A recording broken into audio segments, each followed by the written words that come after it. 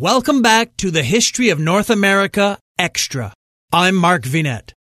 The Maesta Panels, Chapter 6, Part 2. Much of the next 2 hours were spent in small talk about each other's lives, as mile after mile passed beneath their wheels. Wade enjoyed asking short, pithy questions to people with the aim of learning as much as possible about them. He had mastered this technique by watching his favorite interviewer on C-SPAN, who always made the interview about the guest and not himself, unlike other celebrity network personalities who always seemed to talk more about themselves than their guests or topics. Julia shared her interest in history with Wade, but also her frustration when trying to place important events chronologically in a timeline. What came first? She asked rhetorically. The Roman or Greek Empire? The American or French Revolution? Wade understood what she meant, having encountered many smart people with the same problem. He knew it was difficult for countless individuals to establish in their minds the sequence of historical dates on a linear scale. Julia listened as he explained his passionate disagreement with the prevailing and popular mantra of avoiding boring dates when teaching history in schools. He was convinced that dates were the key tool in better understanding the evolution of human history. To this end, he regularly suggested to chronologically challenged folks, such as Julia, to remember one important date per century, thus allowing the mind to better situate other significant dates within the context of their proper epoch. For example, explained Wade, the Maesta was created in the early 1300s.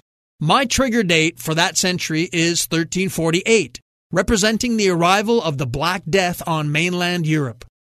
This devastating plague created a series of economic, religious, and social upheavals, which had profound effects on the progression of European and world history. Societies before and after 1348 were profoundly different. Each century, going back thousands of years, has at least one pivotal date worth remembering. Julia liked what she heard and asked Wade to relate several of his pivotal dates for other centuries, which he was pleased to share. He loved to talk history. The city of Siena was south of Milan. Midpoint on their trek brought them to the outskirts of Bologna, where they stopped for fuel and a stretch. Like planes, sports cars were not always kind to the long-legged attorney. Wade finished pumping the gas just as Julia returned to the car, having purchased a pack of gum and a bottle of hand sanitizer at the Autostrada 24-hour service station. He glanced at the massive city lights a half-mile in the distance. He had never been to Bologna and knew little about the ancient city, except for the fact that it was home to the oldest university in the world, Università di Bologna. As Wade prepared to slide back into the car, he noticed a sedan parked next to the service station's car wash.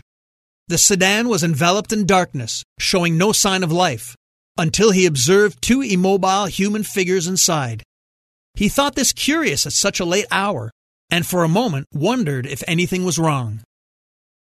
"Are you ready?" asked Julia, sanitizing her hands. She was a bit of a germ freak. "Okay, let's go," answered Wade, re-entering her road-hugging machine. Julia had not yet accelerated to the full speed limit when Wade noticed two glaring headlights growing with intensity in the rear-view side mirror. A vehicle was trailing them. As it caught up, he recognized the sedan he had seen just minutes before. It swerved towards them, made violent contact, and caused their car to skid and spin twice in the side road gravel before coming to a complete stop. As Wade regained control of his senses, he heard and saw the aggressors speed away. Luckily, he thought, there was no deep embankment for them to plunge into.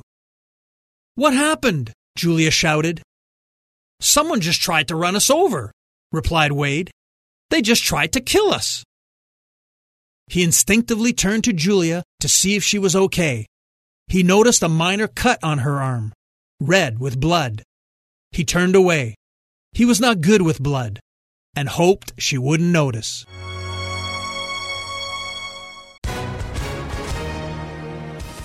Hi, everyone. If you've been injured in an accident that was not your fault, listen up. We have legal professionals standing by to answer your questions for free. Call now and find out if you have a case and how much it's potentially worth. Call 800-218-6010.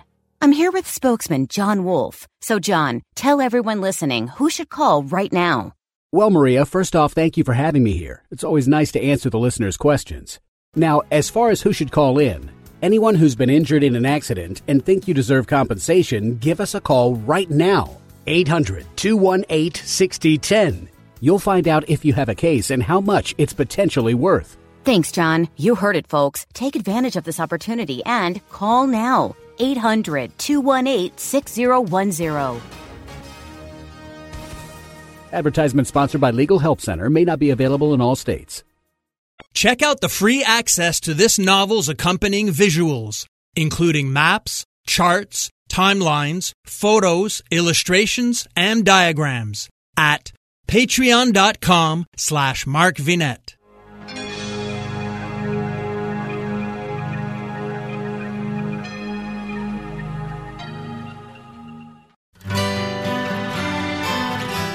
The Historical Jesus Podcast is the sweeping saga of the life and times of Galilean Jesus of Nazareth, as well as the faith, religion, and church founded to honor and disseminate his acts and teachings.